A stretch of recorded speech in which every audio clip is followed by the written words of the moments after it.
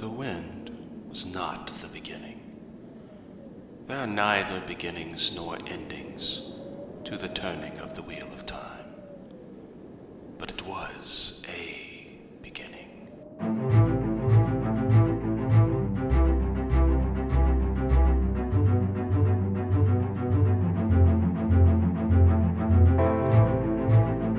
Hello and welcome. This is The Wind Was a Beginning, a podcast about Robert Jordan's The Wheel of Time. This is Season 2, Episode 4, It Might Just Be a Land Thing.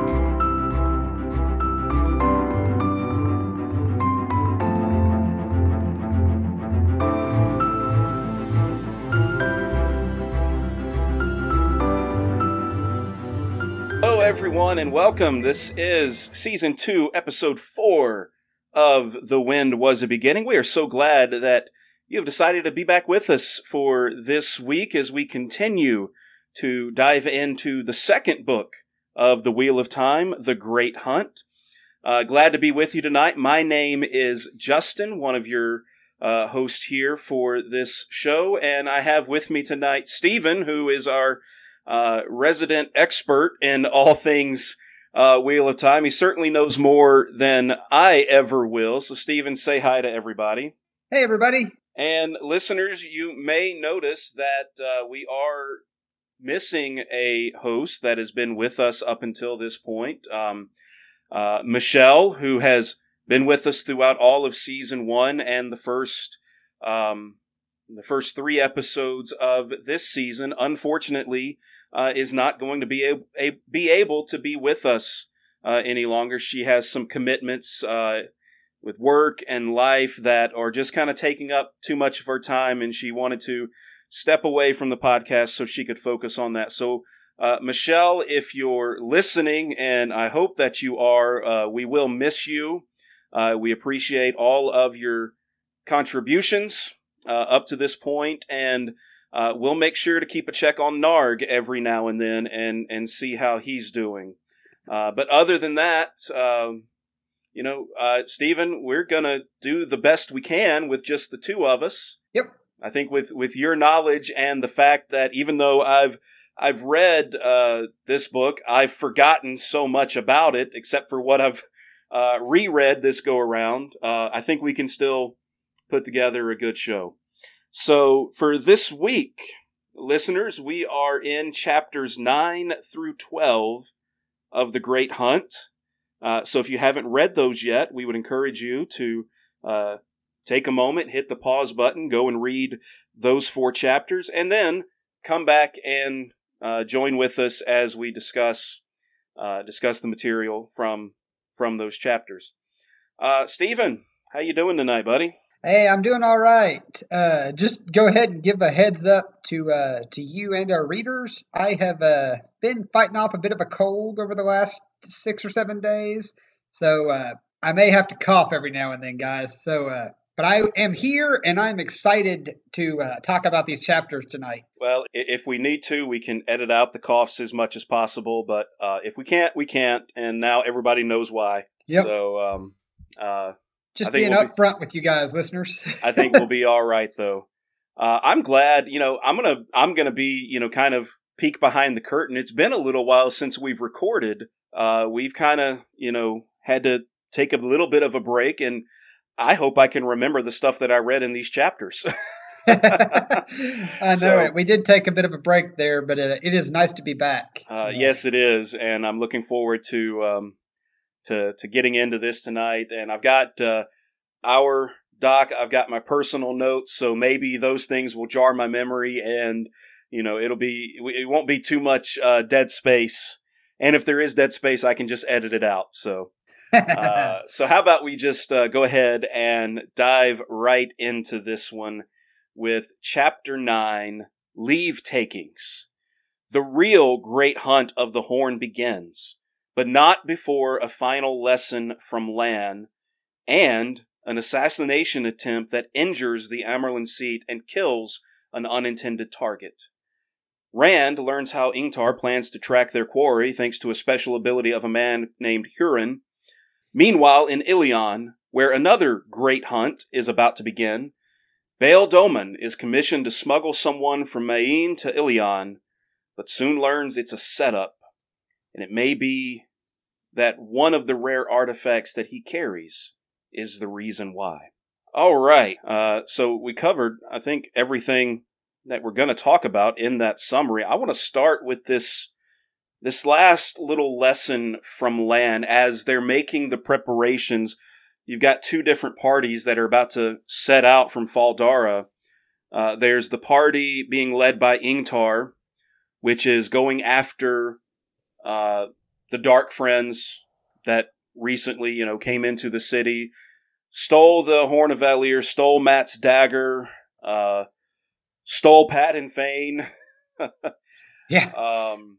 And they're going after them. The other party is the Amerlin's party, which includes Nynaeve, Egwene, Moraine, Lan, and they're heading back to Tar Valon. But Lan takes Rand aside and teaches him this final lesson called sheathing the sword. You want to explain that one to us? Yeah, so basically, he's saying that there's like a time in every swordsman or every fighter or soldier's life where you have to achieve a goal at all costs, and your life is worth the cost. And so basically, it's a move that you can guarantee that you will hit home at your target, but in so doing, you leave yourself completely open to their attack. Basically, you sacrifice your own defense to get a final blow at your enemy. So it's allowing you basically make yourself too much of a target that the enemy can't resist going at you, and when they do, that leaves them open to you then counterattacking as your final move. So it's like you said, it's basically, taking that one last stand. Yep. In order to achieve your goal. But I guess it's something that, when the occasion calls for it, has to be done. Yeah, and it's a very Lan move. Like, honestly, like Lan says that there comes a time for all people that the goal might be. Honestly, I think this whole sheathing the sword thing might just be a Lan thing. And he's just imparting this on to Rand. Like, Lan is hardcore. Not everybody is quite to that level. Not to say that there aren't some others, but to me, when I was reading this, I was just like, is that really an every kind of soldier kind of thing? Or is that more of a Lanism? Well, we have seen that is reckless the right word? I mean, can he be a little reckless, or is it just I don't know. I don't know what the word I'm looking for. Maybe hardcore is the word. I'm just thinking about back to when they were in the Blight, and, he keeps, disappearing, doubling back, that kind of thing. He does not hold his life as a precious thing. Let's put it that way. I think that's a good way to put it. He is probably more prepared than anybody to sacrifice his life if need be for the greater good. Yeah. At some points, it's almost like he's looking for a reason to sacrifice his life. Yeah. Like he wants that glorious end almost. Like, I don't think it's necessarily a pride thing, but I think he values his life in such a way that if he thinks he can achieve some great victory over the Shadow at the cost of his life, then he is full on ready to do that. Yeah. More than most people. Well, I even remember, I think it was the last episode we were talking where they were reading that dark prophecy, and I forget the character's name, but it turns out he's Lan's cousin. Isam.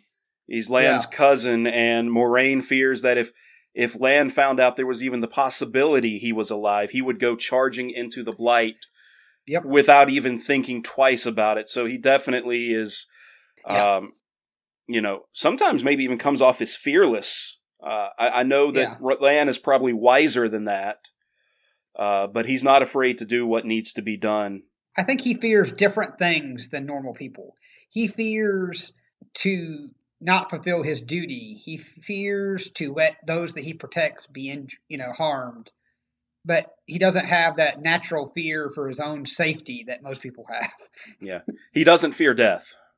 Yeah, no, Not at I don't all. think he does that in the least. Not at all. Speaking of death, someone is still trying to kill people in Yeah, Faldara. Here's the real question, though. There is what appears to be an assassination attempt. An arrow comes flying from we know not where. It grazes the Amerlin, hits and kills basically an innocent bystander. yeah, But who was really the target? yeah. So I got the impression that Rand. Those names are so similar. Rand felt like he was the target, and he moved just in time. I'm even as we're talking, I'm even moving, trying to dodge out of the way of an invisible arrow. yeah. Like he thinks that had he not moved, he would have been the one to get hit by the arrow. And I think there is a little bit of evidence to indicate that it was meant for Was him intended for because him. Yeah. the Amerlin seems to think it wasn't meant for her. Yeah. Like, she doesn't seem concerned in the least that it was an attempt on her life. Like, she's concerned about the poor person who got hurt, who got killed. Yeah, But, I say he didn't just get hurt because yeah. within seconds, I believe it was Liana was checking on him, and he's already gone. Yeah. So take your hats off to the unnamed bystander who tragically gave his life in the fight against the Dark One. We don't know your name, but we'll never forget you.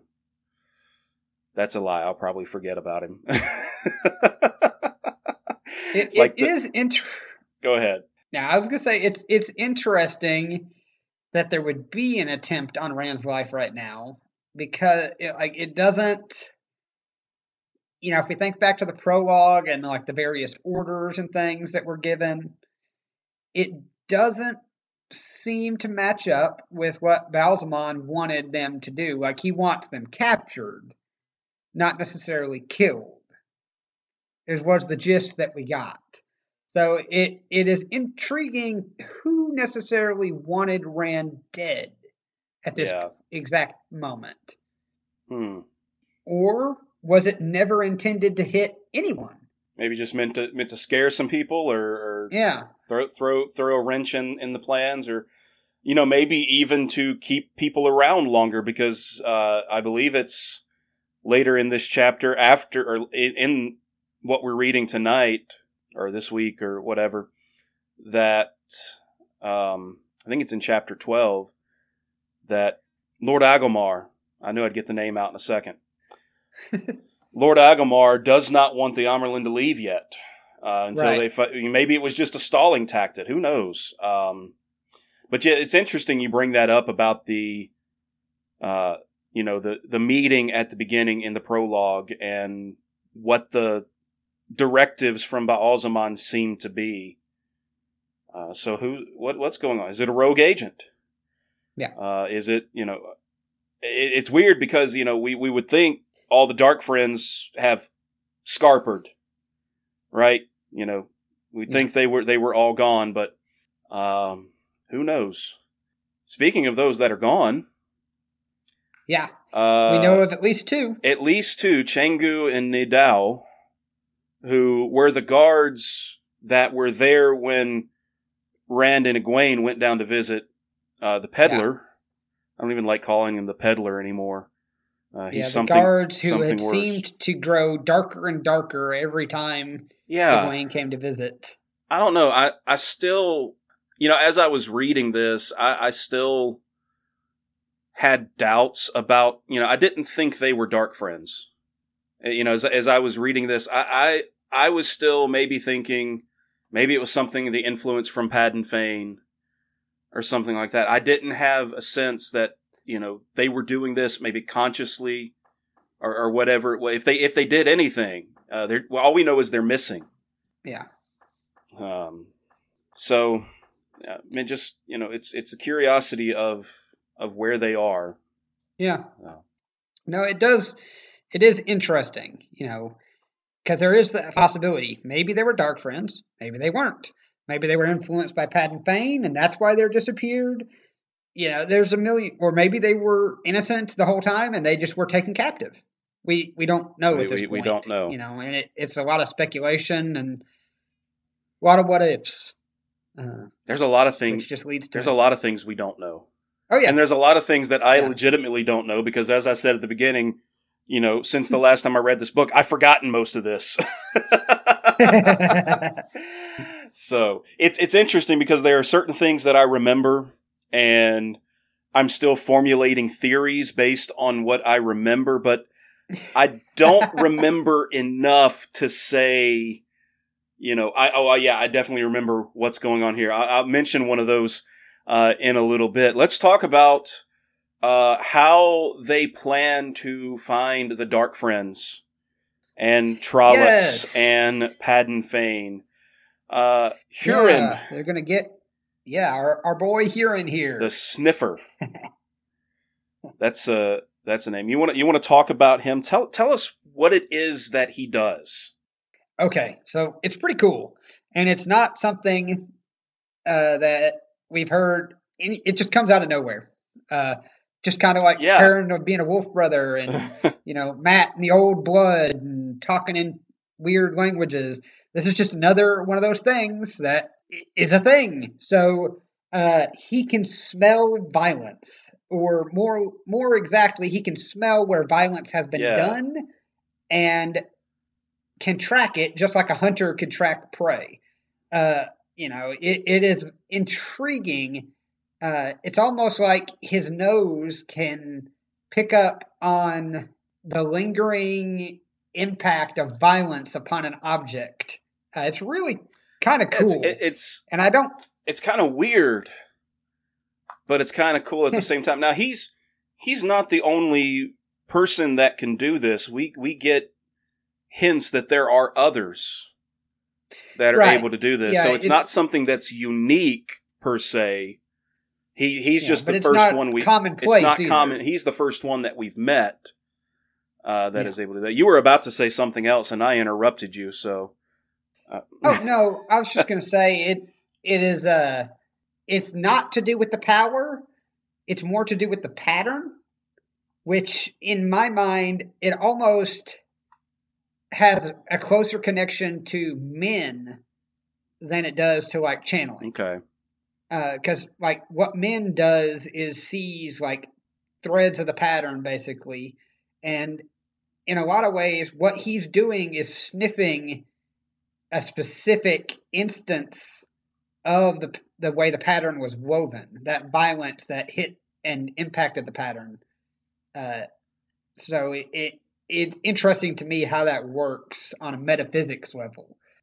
Is it like a legitimate physical sense that he actually physically smells? Or does his mind just interpret it like a smell and it's actually this like sixth sense type thing that he has? Those are all good. Those are all good questions. I have my own question, and that is, what does violence smell like? Nothing good. Because he says basically he's used to the smell of Trollocs and Fades, living in the borderlands. Sure. He knows those smells. He can track those smells. But now he smells something worse. Yeah. So what is that? I had a thought, and I think we're going to get the answer to that. Oh yeah. Or at least I think we get the answer to that. But we'll. Yeah, I would hedge my bets to say you're probably right. But it's something that continues to be mentioned. I know we got a little bit more in this chapter, but it continues to be mentioned in the next chapter. There's just this constant reminder that in addition to the Trollocs, addition to the Fade, the Dark Friends, there is something worse that is traveling with them, and it's not going to be pretty when they find out what it is. So we then switch to a different point of view. we switch to a different part of the world. I think we go almost as far south as we can go. We were as far north as we could go almost in Faldara. Now we're going almost as far south as we can go in Ilion. Are we in Ilion? Is that right? Yeah, in Ilion. I mentioned that because that's we're basically for our U.S. listeners, it'd basically be the equivalent of going from like Michigan to Florida. I was going to say like maybe Washington State to Florida, but I was going to go even further than that.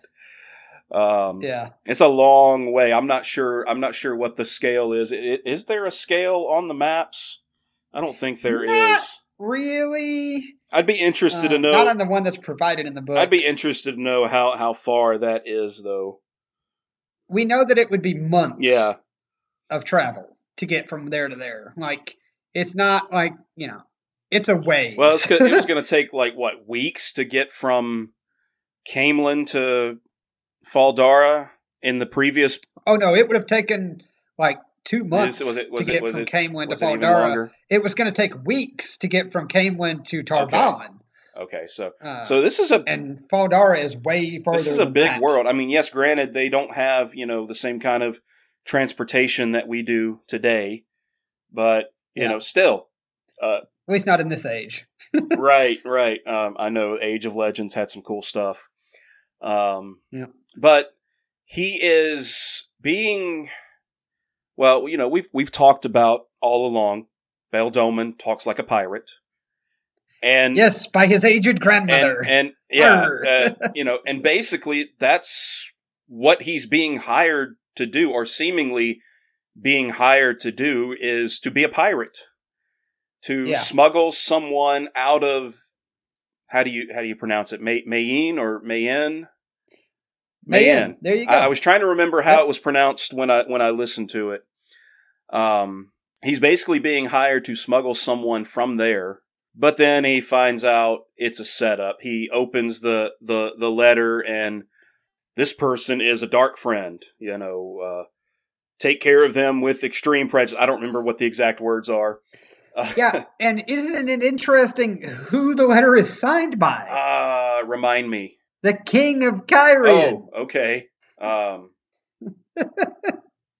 Yeah. Yeah. So. It's not like, oh, this is a warrant from the local magistrate. No, this is a freaking king. Yeah. Or at least somebody wants him to think it's a king. Somebody pretending to be the king. Yeah. Or maybe it's really the king. We don't know. What I want to know is, what do they have against him? I mean, what has he done? Well, okay. I think we get an idea of maybe what's going on, because he has all these really cool artifacts. Yeah. So he's a collector. He does, he likes to collect objects and mementos. And it just so happens that maybe he collected some that are a little more intriguing than others. Well, let's be honest. There's probably one that stands out above the rest. I think there are. You think there are stand two? Out. I mean, okay. Two. You know what? I'll give you that, because one of them does sound like another object we've seen before. Let's get these out of the way. There's the light stick, something left over from the Age of Legends. It's seemingly just a glass rod, but when you hold it in your hand, it glows. So it's like... Yeah, it's basically like a magical flashlight. It's like those little things that, we got when we were kids, and you break them and they start to glow. Except this one doesn't fade away. It just continues to glow. Yeah. I'm going to skip one, and, the skull that he has of a cat as big as a lion, so old it was turned to stone, with fangs a foot long. Sounds like, saber-toothed cat. Probably from the age before the Age of Legends. Or maybe even older than that. If it's fossilized, I mean, there ain't no telling. Well, let's face it. Even if it was probably from, the age before the age, or the Age of Legends, it would be fossilized by now. But, but probably from older than that. But let's talk about the other two. There was one, the second one that you kind of just brought me around to. This ivory carving. It's a small Mm-hmm. ivory carving of a man holding a sword, and whoever sold it to him claimed that if you held it long enough in your hand, it would start to feel warm. Of course, that hasn't happened yet. What do you think? What do we think that is? I am pretty well convinced that right there is an Yeah, I was unreal kind of thinking the same thing. for the male half of the power. Yeah. Well, we know It is too similar to the little woman statue that Moraine has to be a coincidence. That's exactly what I was thinking. It was very similar to, and even I think even the one that Moraine has, isn't it described as being ivory? Mm-hmm. So it's made from the same. Or at least it appears to be ivory. So that's probably what it is. But Yeah. the other one, the other one's the obvious. We know exactly what it is. A disc the size, I have these written down, a disc the size of a man's hand, half white and half black, a sinuous line separating the colors. We know exactly what that is. Because we've seen one. And he even knows that it's made of coin Yeah, he knows what it's made of. We've seen one before. We know that there are 7 of these. Yeah. And now we know where 2 of them are. Yeah, and thank the light, at least this one's still in one piece. That's true. That's true. And he even mentions, I think it's even said, he's pretty sure this is what, he's been dealing for a few weeks while he's in Ilion, people, messing with his crew, trying to, take things from his ship, even some of his crew members ending up dead. And he's pretty convinced this is what they're after. Yep. And there was also that little detail of the money they paid him off. Oh, yeah, Tarvalin marks. Every bit of it was Tarvalin marks because they knew he'd be super suspicious if he started spending that with all the white cloaks around. You had to bring up those guys, didn't you?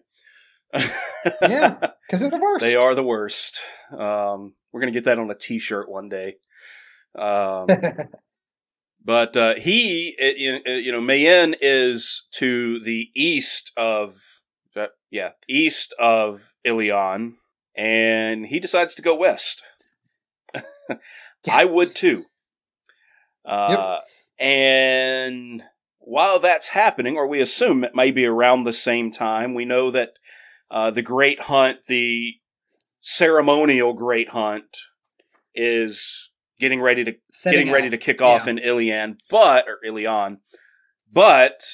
the real Great Hunt is about to start in Fall Dara, and that's where we pick up in Chapter 10.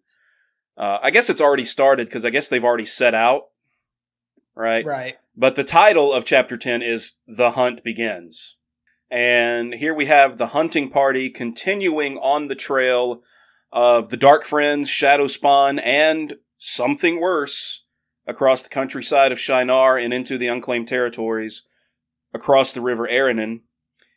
And grim discoveries across the river and a strange vision leave Rand and the others with probably more questions than answers. So we already mentioned that something worse is traveling with the Dark Friends and the Shadow Spawn. And before we get into those grim discoveries, once again, we get told that Rand looks like an Aielman. Yeah. And what I like about this one, though, is there's a lot of information.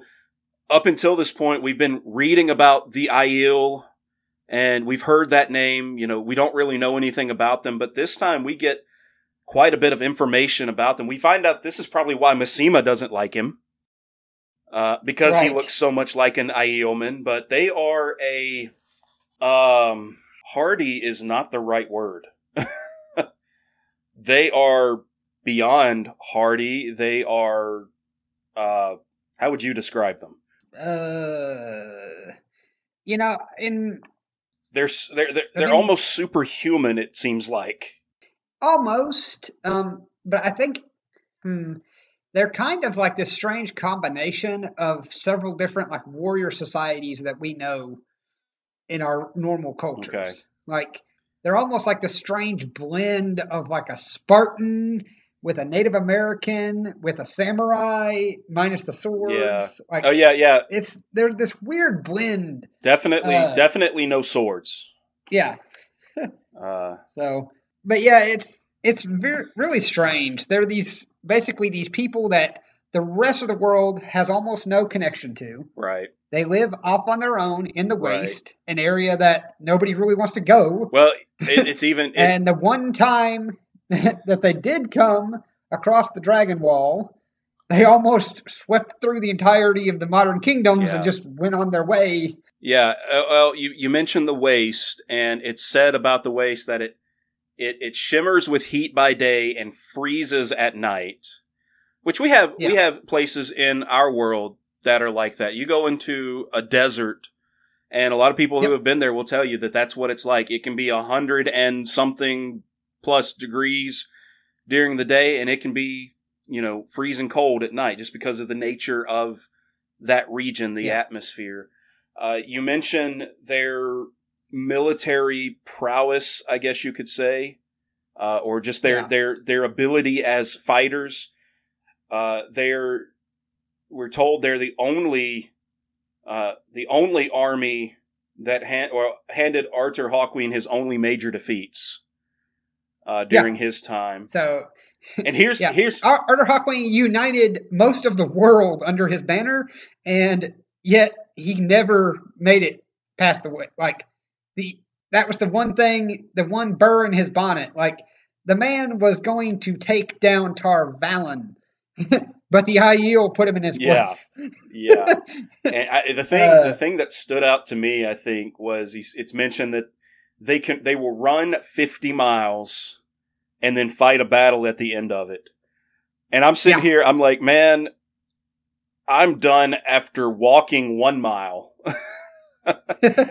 These cats will run 50, fight a battle, and they're probably going to beat you. Oh, yeah. They're probably going to be victorious. They are something else. And we still haven't even met any of them yet. No, but we are kind of given the impression, at least that I'm given from hearing what we have so far, especially in this little section, is in reality, when the Aiel came across the Dragon Wall to go after the king of Cairhien, the only reason that war stopped is because the Aiel got what they wanted and went home. It wasn't that the rest of the countries united and tossed them back and won. It was that the Aiel got what they came for and then took their toys and went home. Yeah. Well, I mean, we even get some indication that, the countries did unite against them.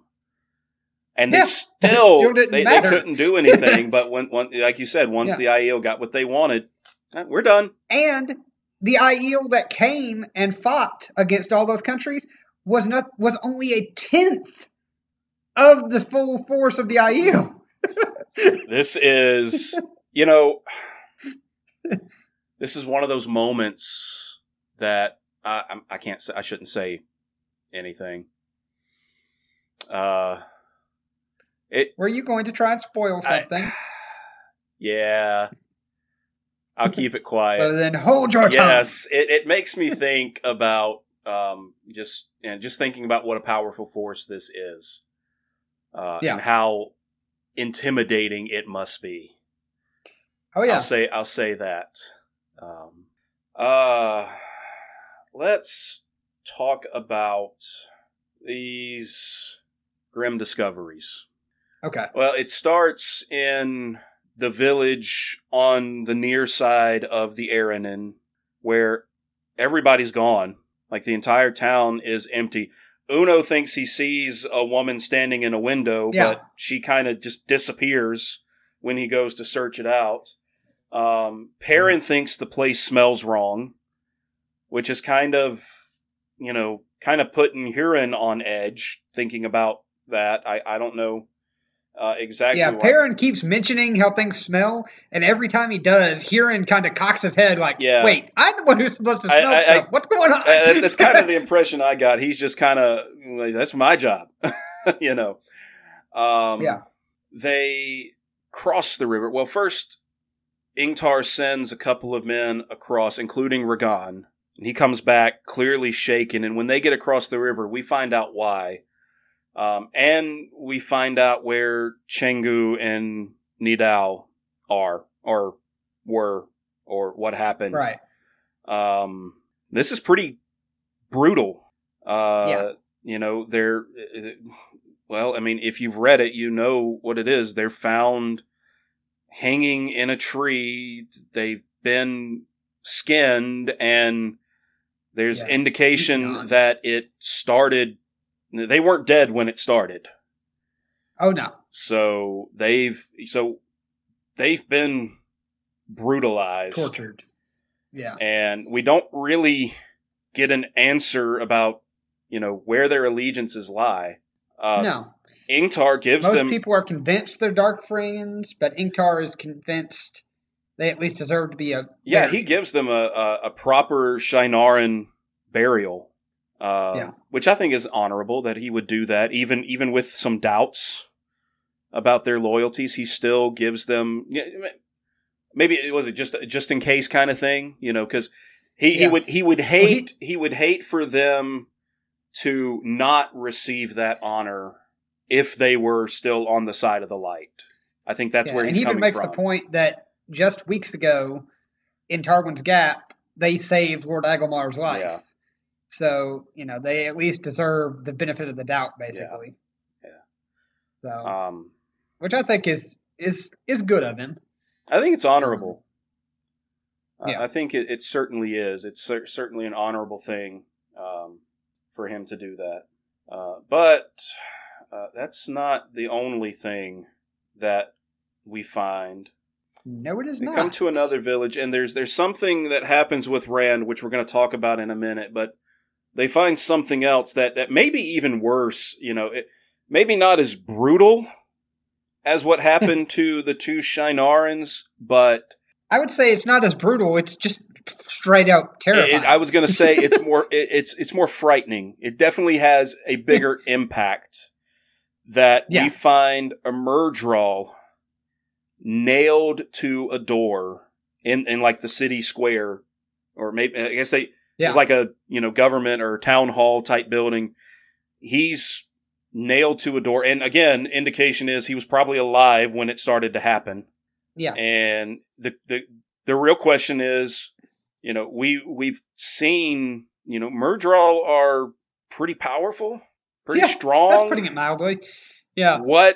They're strong, fast, capable. I mean, the Trollocs are afraid of them. Yeah. Most people are rightfully afraid of them.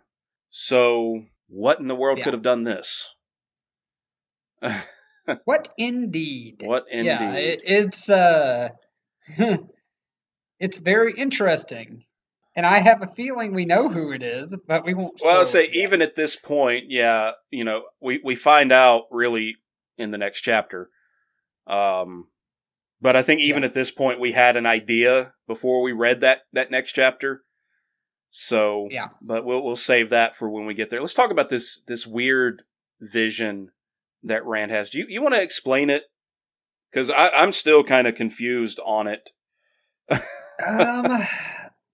So I know what it is, but it hasn't been really revealed in the series yet, so I can't go into incredible detail on behalf of our readers because I don't want to spoil stuff for them.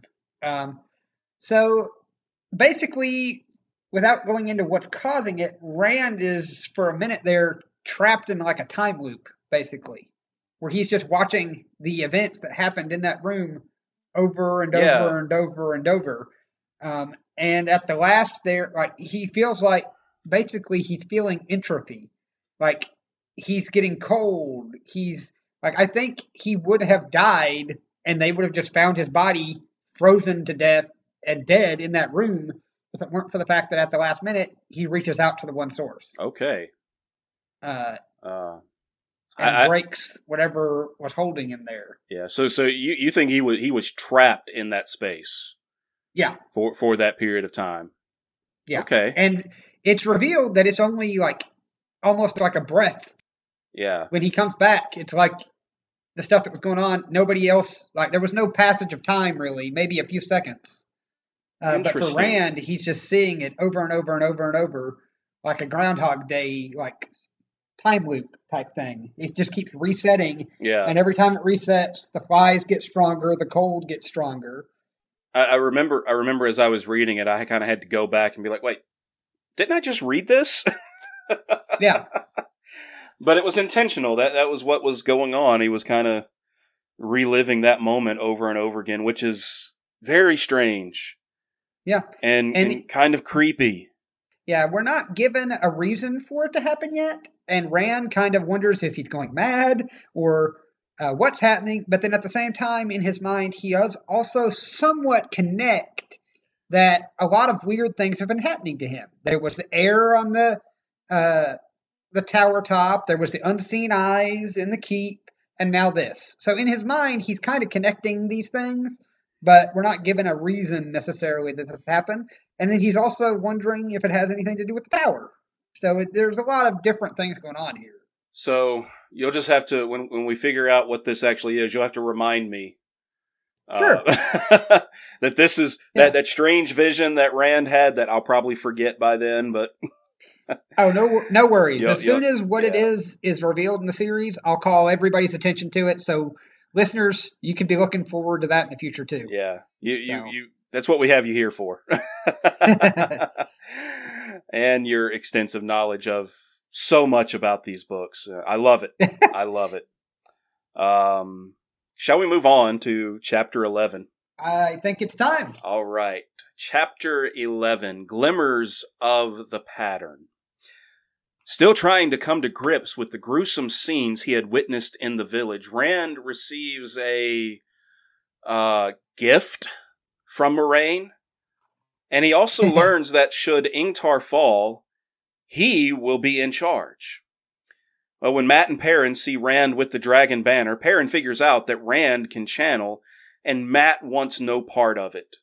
Meanwhile, to the south, we learn what something worse is, as Padan Fain reminisces about how he became what he is now, how he relished nailing the Murdral to the door, and as he lies down to sleep, the ruby-hilted dagger and the horn of Valir nearby, he realizes that he cannot sense Rand, and wonders if it might be one of the boy's vanishing tricks? Okay. So you wrote something in here about Rand being compared to an Aiel man again. Did that happen again in this chapter, or? It does. It's when at the very beginning of the chapter, when Ingtar brings the package to Rand, he's asking about why Masema. This is actually the section where he finds out why Masema doesn't like him. Oh, okay. So okay. It kind of blurs all together in the last chapter and this chapter. But that's why I was bringing that up there, because we're just. It's just reiterating it one more time. Yeah, Rand looks like he's Aiel. It keeps coming up over and over again. So there's got to be something to it. Yeah, and if we take what Moraine said to be the truth, then he is an Aiel. Yeah. So, and as far as we know, Moraine can't lie. She can tell the truth. She can't lie, but the truth she tells may not be the truth you think you hear. She can tell truths in a certain way that makes it, This, once again, we have this mystery woman that Uno thinks he's seeing, and I have a theory about who this is, and I can't say it because it would be a spoiler.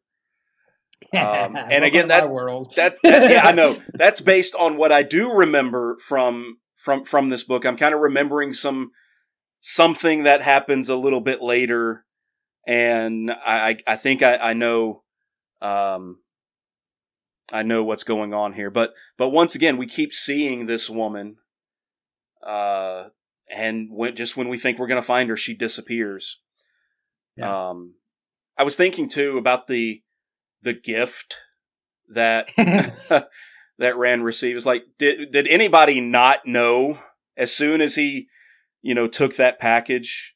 Did anybody not know what it was? I mean, Yeah. come on. Especially when it starts talking about how it's, it's soft and it's something soft inside.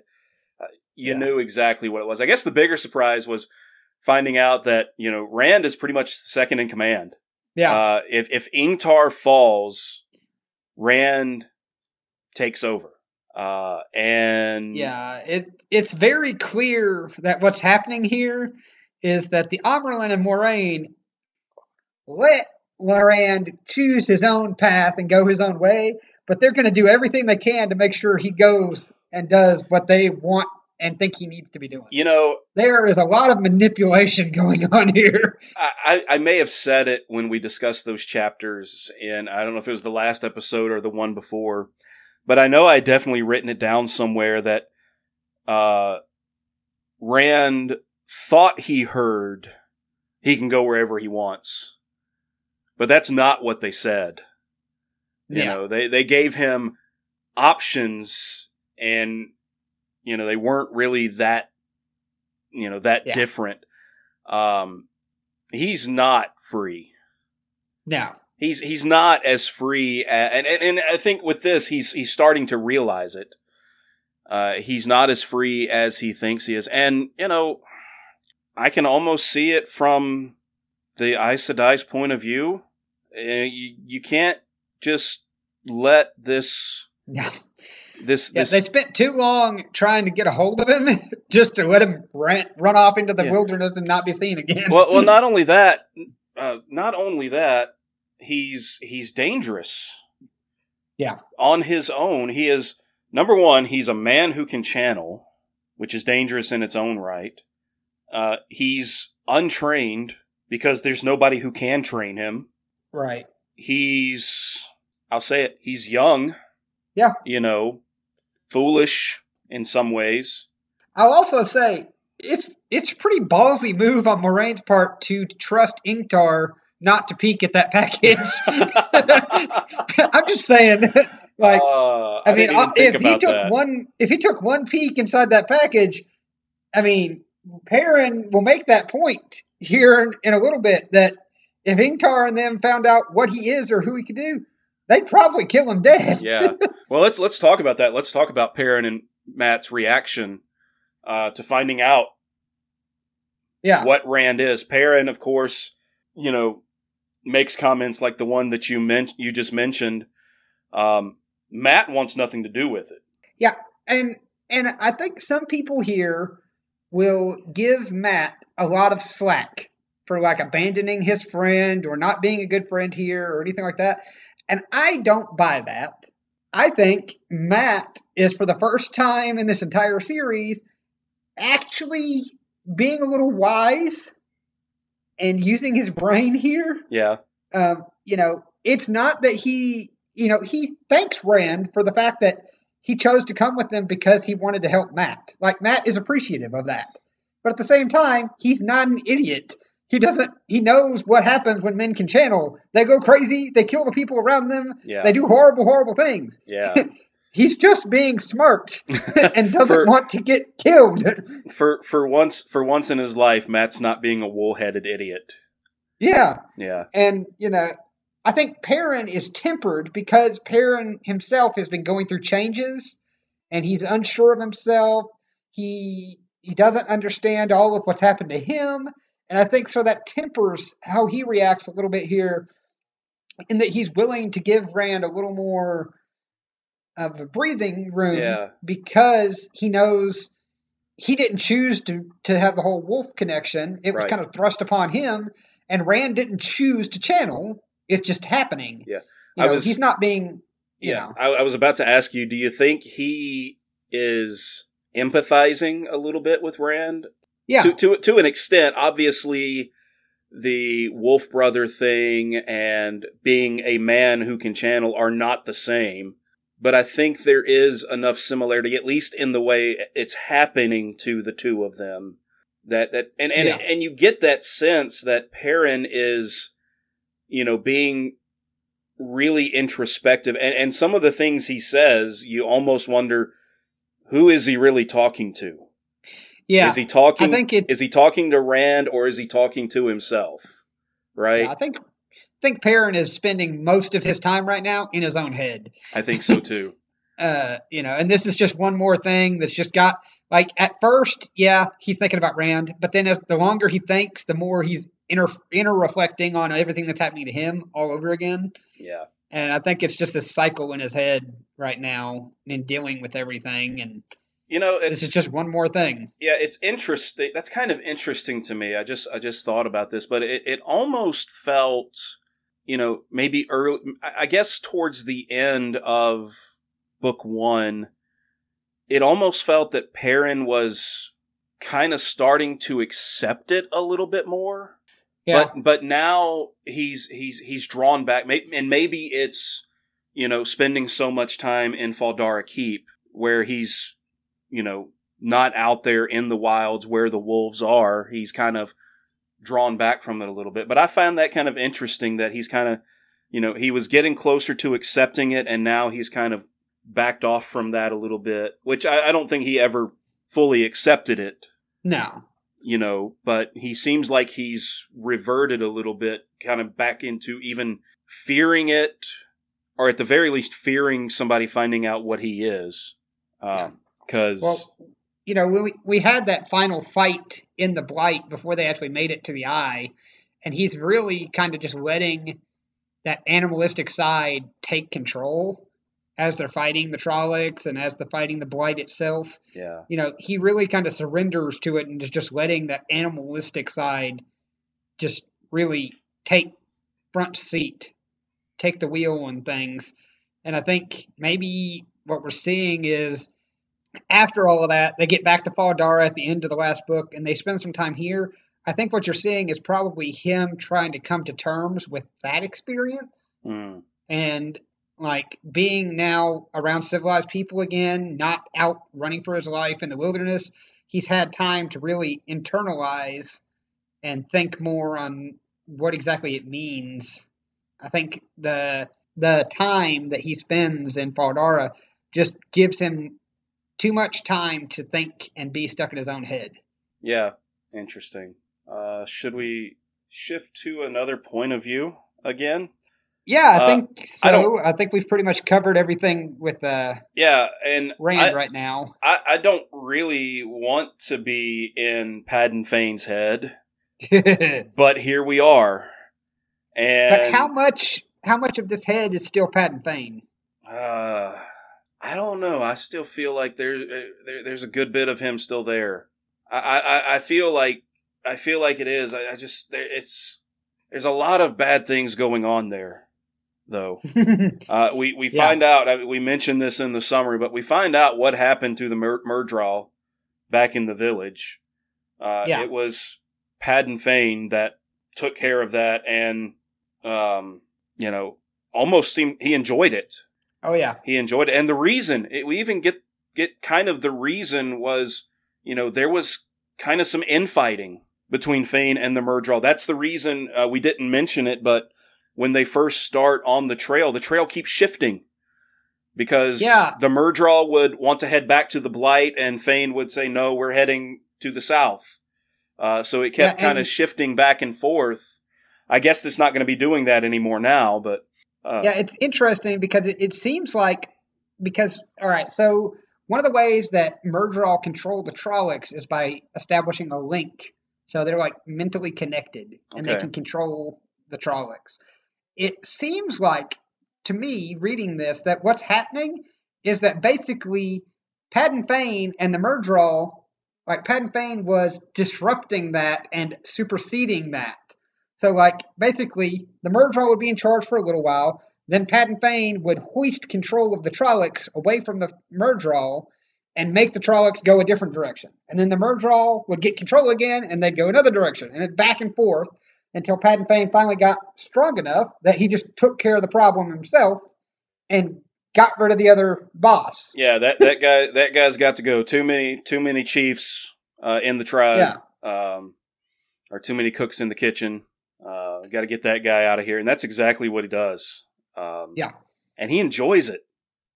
Oh yeah, he enjoys it, and then we, the Trollocs are afraid of him, which He killed him. Rightfully so. He killed a Murdral. I would be afraid of him too. The Dark Friends that are with them are afraid of him and the Trollocs. The Dark Friends that are with him are terrified out of their minds. Yeah. Like, this is not what they signed up for. Yeah. One interesting little tidbit we get, and I don't know why I didn't put this on the doc, is we find out that though they have the horn in their possession, they can't open the chest. Right, because it's a trick. So at least we know that for now it's still safe. Yeah. Relatively so. I mean, I guess if they somehow figured out how to open it, it wouldn't be so good. But right now they don't know how. What I want to talk about is this Fane and the dagger. Mm-hmm. Because it's obviously it's the same dagger that Matt had. It's the ruby hilted dagger from Shadar Logoth. You may not be able to answer this, but is Padden Fane connected to the dagger now in the same way or a similar way that Matt is? Because I kind of got that vibe that he somehow had. Even it says that he said the dagger feels like part of him, and he was whole within himself now.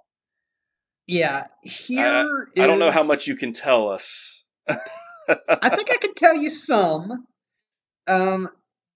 So here is what I will say. For Matt, the dagger is like a parasite. So it is something that has infected him and bonded with him, almost like, if you're a Marvel fan, like a symbiote. Yeah. It's attached to him. He can't get rid of it without it killing him. It's not really any good for him, but he is stuck with it. Padden Fane, on the other hand, so for Matt, that dagger is a tiny piece of the evil of Mordith and Shadar Logoth. Mm-hmm. What Padden Fane is now is Padden Fane himself is a piece of the evil that was in Shadar Logoth. Varen makes the point, that with that basically with him having the dagger, that the evils of Shadar Logoth would be released upon the world all over again. So basically, whereas the dagger for Matt is this splinter of an evil that causes him, it's like an infection. For Padden Fane, he literally is now, as a part of himself, part of that evil, and the dagger is just like another piece. So think of it like Mordith and Shadar Logoth is like this large mass of evil. What happened to Padden Fane in Shadar Logoth grafted a part of that evil onto Padden Fane, just like the Dark One twisted him and made him something different. Shadar Logoth twisted him and made him something even more different, combined and mixed with what the Dark One did. So he is by himself part of that evil now. And the dagger is just another one of the puzzle pieces. So it's like you had a little splinter of the Shadar Logoth evil, you had another one over here, and now that the two of them together, you've got twice as much of that evil. So something it's like something worse.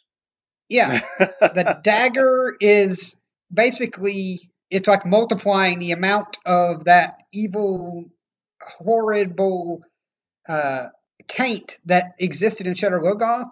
You had a little bit of it in Padden Fane. You had a little bit of it in the dagger. You have a whole lot of it in Shadar Logoth. Yeah. But now you have a little bit more of that concentrated evil from Shadar Logoth existing because Fane and the dagger are together. And that evil is the evil that killed an entire nation and made it so that Murdral and Trollocs won't go into the city. I'll say it again. Something worse. Yeah.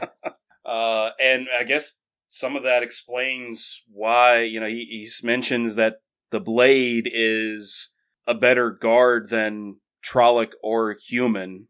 Like, nobody will come near him or near the blade without his command, and even then they would do it reluctantly. So and they mention we're not given explicit instruction as to what happened when he did it, but we are told that bad things happen if he cuts you with that dagger. Something happens when he uses it. Yeah. It is not like a normal cut. Yeah, Something happens, and it's got them terrified. Yeah. There's this other little thing that closes the chapter about Althor's vanishing trick, and it even go. I feel like we might be able to say more about this next week. But but you know what? Let's just talk about that next week. Okay. Let's talk about that a little bit more because I have some questions, but I feel like we need to get into the next chapters before I ask those. Not questions. a problem. So we'll just make a footnote of it, and we'll bring it back up next week. Not a big deal. So I'll make sure to put that in the doc for next week. So chapter 12, woven in the pattern. We're going back in time a little bit, a few days to the day when the two parties set out from Fal Dara. So days earlier, in the wake of what is believed to be an attempt on her life, the Amerlin prepares to leave Fal Dara and make for Tar Valon. During the journey, Egwene and Nynaeve receive private lessons from different Aes Sedai each night. But as they reach the river, Egwene learns that Moraine, Liandrin, and Varen have all left. Egwene has been dreaming of Rand and believes that her dreams mean that he is in danger. Anaya Sedai is convinced that they're just nightmares, but admits a slight possibility that they could be something more. So real quickly, let's talk a little bit about these private lessons. Right. We do get, we learn, I think, quite a bit. I guess before we get to that, there's a little bit of the leaving of Fal Dara, the whole back and forth between Agomar and the Amerlin. She's insistent on leaving. He's insisting that she stay. But it's not very long that they're on the road before. I believe the first one to come is Varen, right, to give primarily to give private lessons to Egwene, but she says that Nynaeve might as well stick around too. Yeah, I think she's there just as much for Nynaeve as she is for Egwene. She just knows that if she says that out, Varen is a smart cookie. Yes, she is. She knows how Nynaeve is going to react already. That's and true. So I think Varen is playing Nynaeve the entire time. So you think it was really for both of them? Oh yeah, yeah. Which I guess that makes sense because these exercises, Egwene has already been doing. Moraine has already taught her a little bit of this. Yeah. So I guess it is as much for Nynaeve, which we find out a little bit more about Nynaeve's situation. Her being what many would call a wilder. Yeah. Someone who is it that they learned to channel or they just started channeling? So a wilder is someone that is untaught by the tower who usually it would be somebody with the innate ability, because otherwise you're not going to learn to channel unless you seek out a teacher. Right. So if somebody that is born with the ability to channel, who eventually comes in contact with the source, and without consciously understanding it, their body makes it through the change and establishes a rough control enough to keep them from dying. Right. And then they are able to channel, but it is on an unconscious, uncontrolled level where sometimes she heals people and it does better than others. She doesn't have any control over it, but her subconscious has established a way to control it and keep her alive. Okay. So it's actually harder for somebody who was a wilder to learn how to openly embrace and use Sidar, because they have to break down their body's own mental blocks, right, that the subconscious has put in place to keep them safe, as opposed to somebody like Egwene or somebody who's going to be taught to touch the source from the beginning. They don't have that wall. But it is also said that some of the strongest and most talented Aes Sedai were wilders. Sure.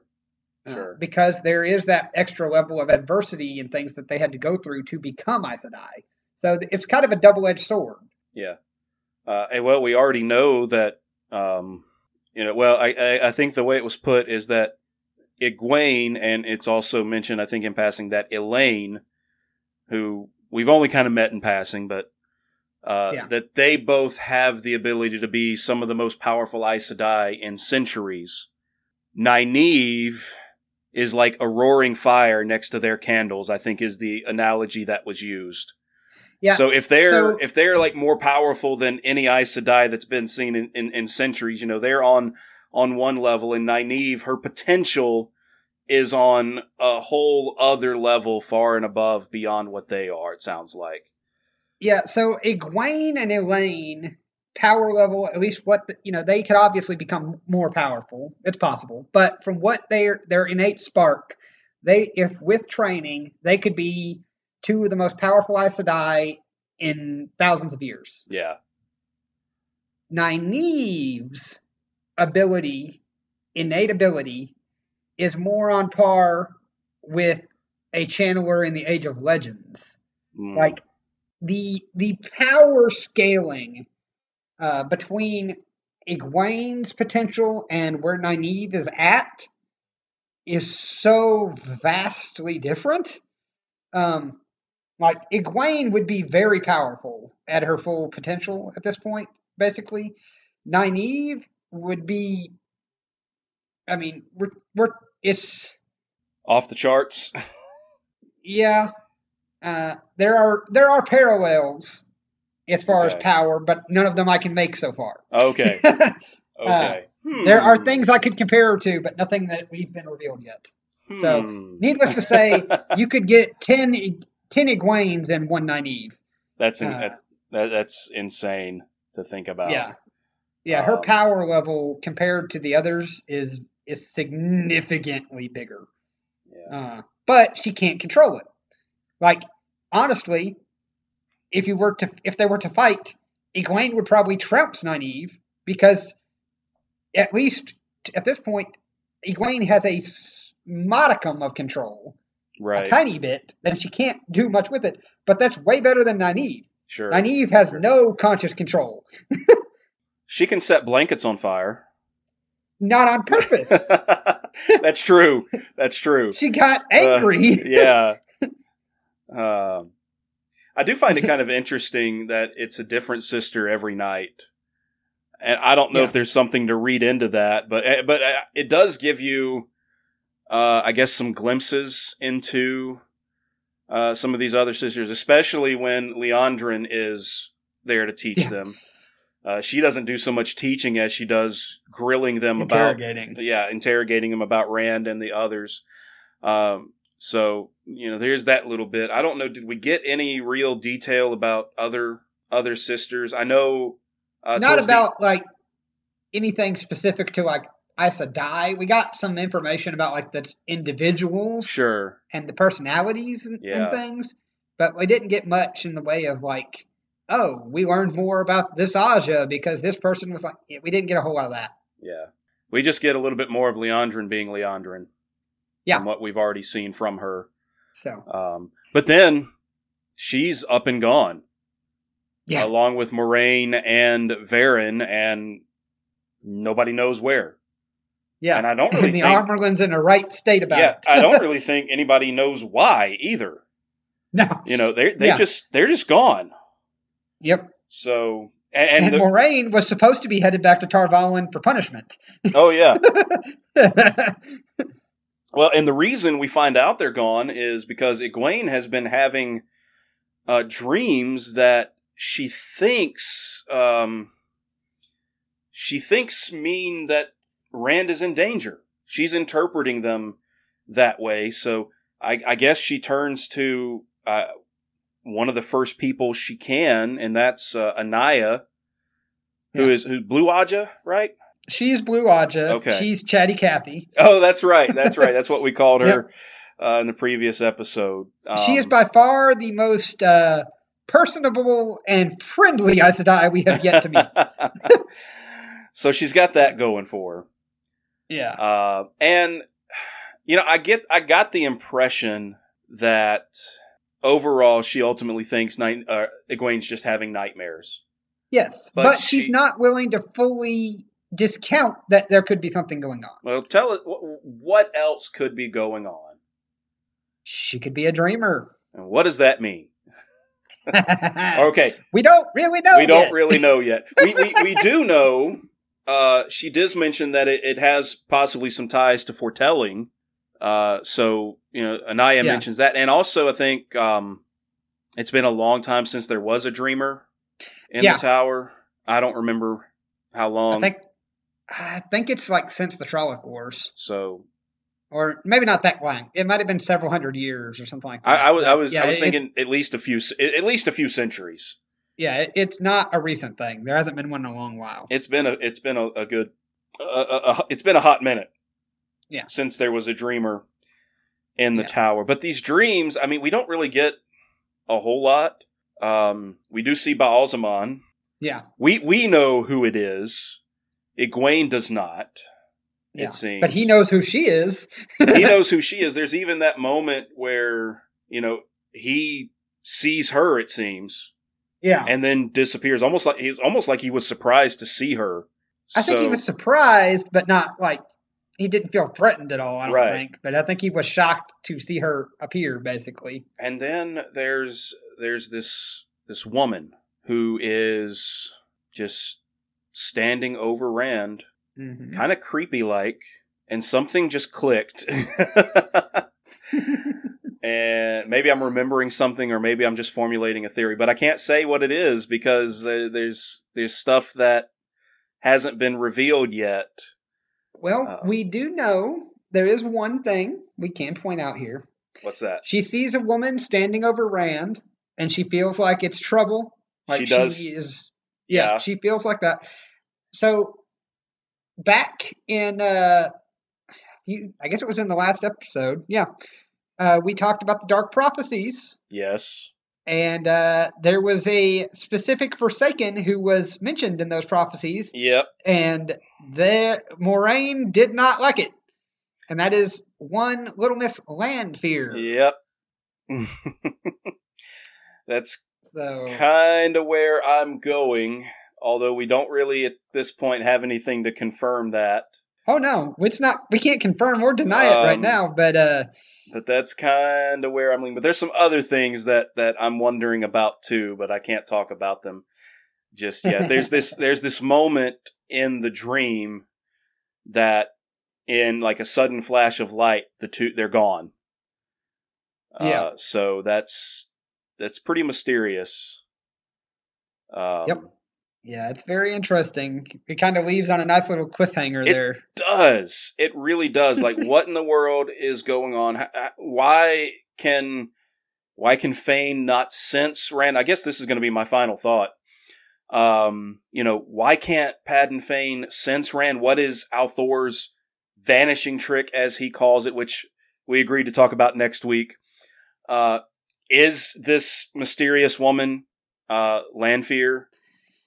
Is there something strange? What's going on here? What's going on with... These chapters left us with more questions than answers. Yeah. I think the only answers we got are what happened to Changu and Nidal and what happened to the Murdral. Those are the only answers we got. The rest were questions. Oh, we also find out why somebody's after Bail Doman, but everything else is questions. Yeah. So, and that's the name of the game for this book series. We're just going to get questions and questions and questions until the final chapter. However, 5 years from now, when we're reading the last book, we're going to be reading something and Steven's going to say, hey, you guys remember this that happened all the way back in book 1? And you joke, but there will be stuff like that. And I'm going to say, no, I don't remember that, but go ahead and tell me about it anyway. So, other than that, no White Cloaks in these chapters. No. And that's all. Narg. No Narg. No Narg. I don't know if we'll ever see Narg again. I figure we'll see White Cloaks again, and, they are what they are. So, you have any final thoughts to share with us? Not really. I think there's a lot of build-up in these chapters and a lot of new things introduced. We get sniffers. We get something strong enough to kill a Murdral. We get whatever that weird vision is. We get training with the Aes Sedai. We get dreams. There's a lot packed into these couple of chapters. You can and, say I that just again. love it. Yeah.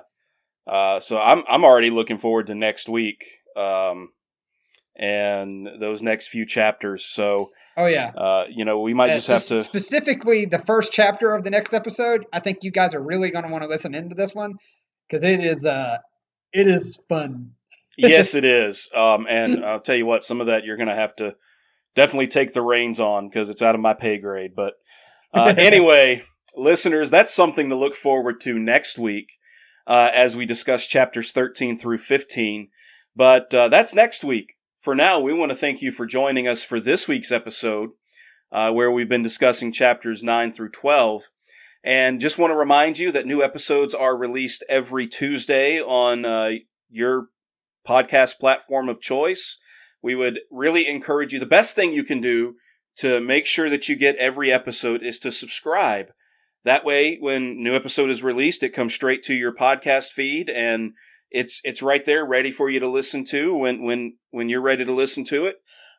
In addition to that, though, we would love it if you would give us a rating, if that's possible, wherever you listen. I know not all platforms allow that, but give us a rating, give us a review, especially. That is so helpful to get our name out there so that other people can listen to us, join us on this fun ride. We still got a long way to go.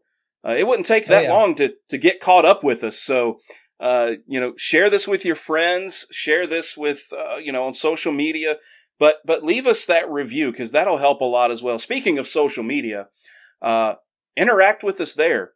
We're on Twitter and Instagram. We're on Facebook. We have a YouTube presence, so you can find us there as well. Twitter is @WindBeginning.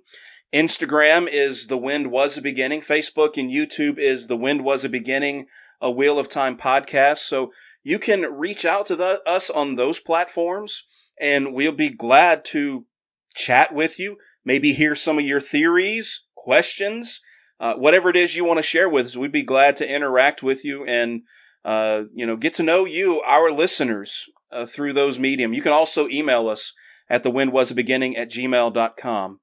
Once again, next time, we're going to be in chapters 13 through 15 of The Great Hunt. So between now and next Tuesday or the next episode, make sure you read those chapters so that when you get here for the next episode, you'll be ready to go and dive right in to all the fun stuff that we're going to be talking about. So until then, I guess we'll say so long for now, and hope you guys have a wonderful rest of your week. Night, everybody.